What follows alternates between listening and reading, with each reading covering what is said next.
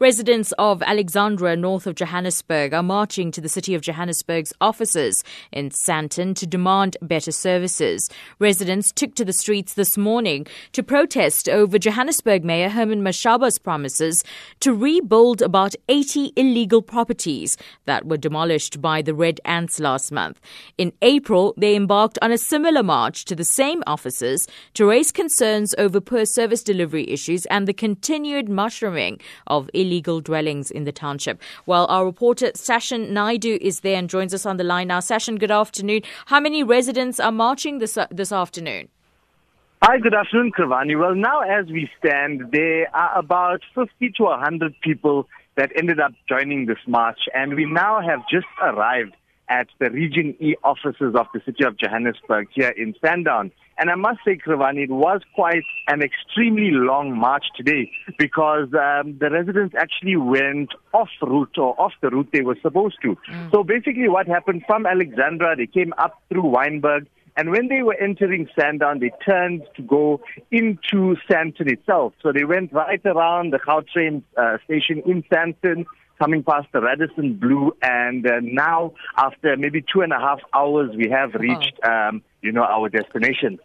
Do they have, it's one thing to march, but it's another thing to also have permission for the march. Did they have the required permissions, especially now that they've done this detour?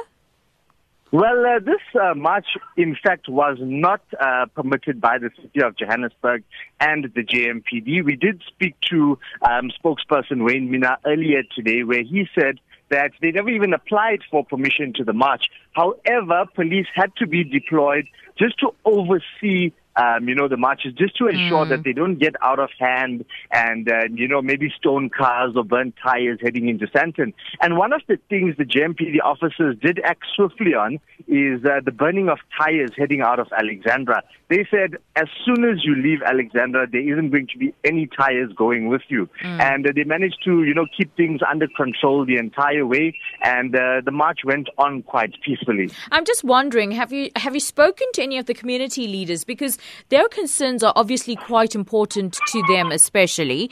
And if they're not going to abide by the bylaws of the area, by getting the permissions required, do they feel that they're delegitimizing their own efforts? Well, that was one of the main questions that I was actually asking the leaders, especially Sandile Mavundla, who's the main coordinator of this march. And he said that, in fact, this is the only way for their messages to be heard. Because he said that the last time when they did get permission, police were really hard on them throughout the march.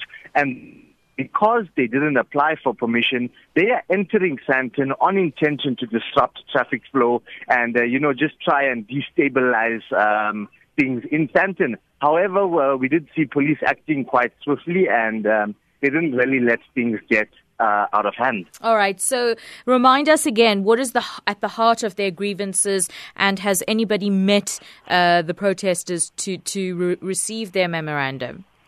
Well, basically, the main concerns that they were raising from April this year is the lack of service delivery in the township.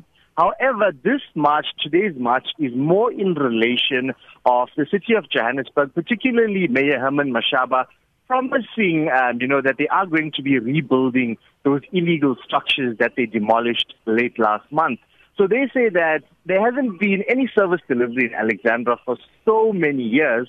How come now the city comes and says that they do have the money and they are going to be building these structures that were demolished by the city itself, even though these structures were illegally erected? So, that's the main bone of contention in this matter today. Sashin, thanks so much for that update. Our reporter in Alexandra Township, Sashin Naidu. Well, joining us on the line now is police spokesperson Captain K. Makubele. Captain, thank you so much for your time. We know that this is an illegal march. How have the police dealt with it? Thank you very much, Ivani. What is going to happen now, we will register a case of public violence in case if there are reports of the damage to property or stealing other people's things around on their way to the march. We are going to make sure that those who have organized this march are going to be responsible.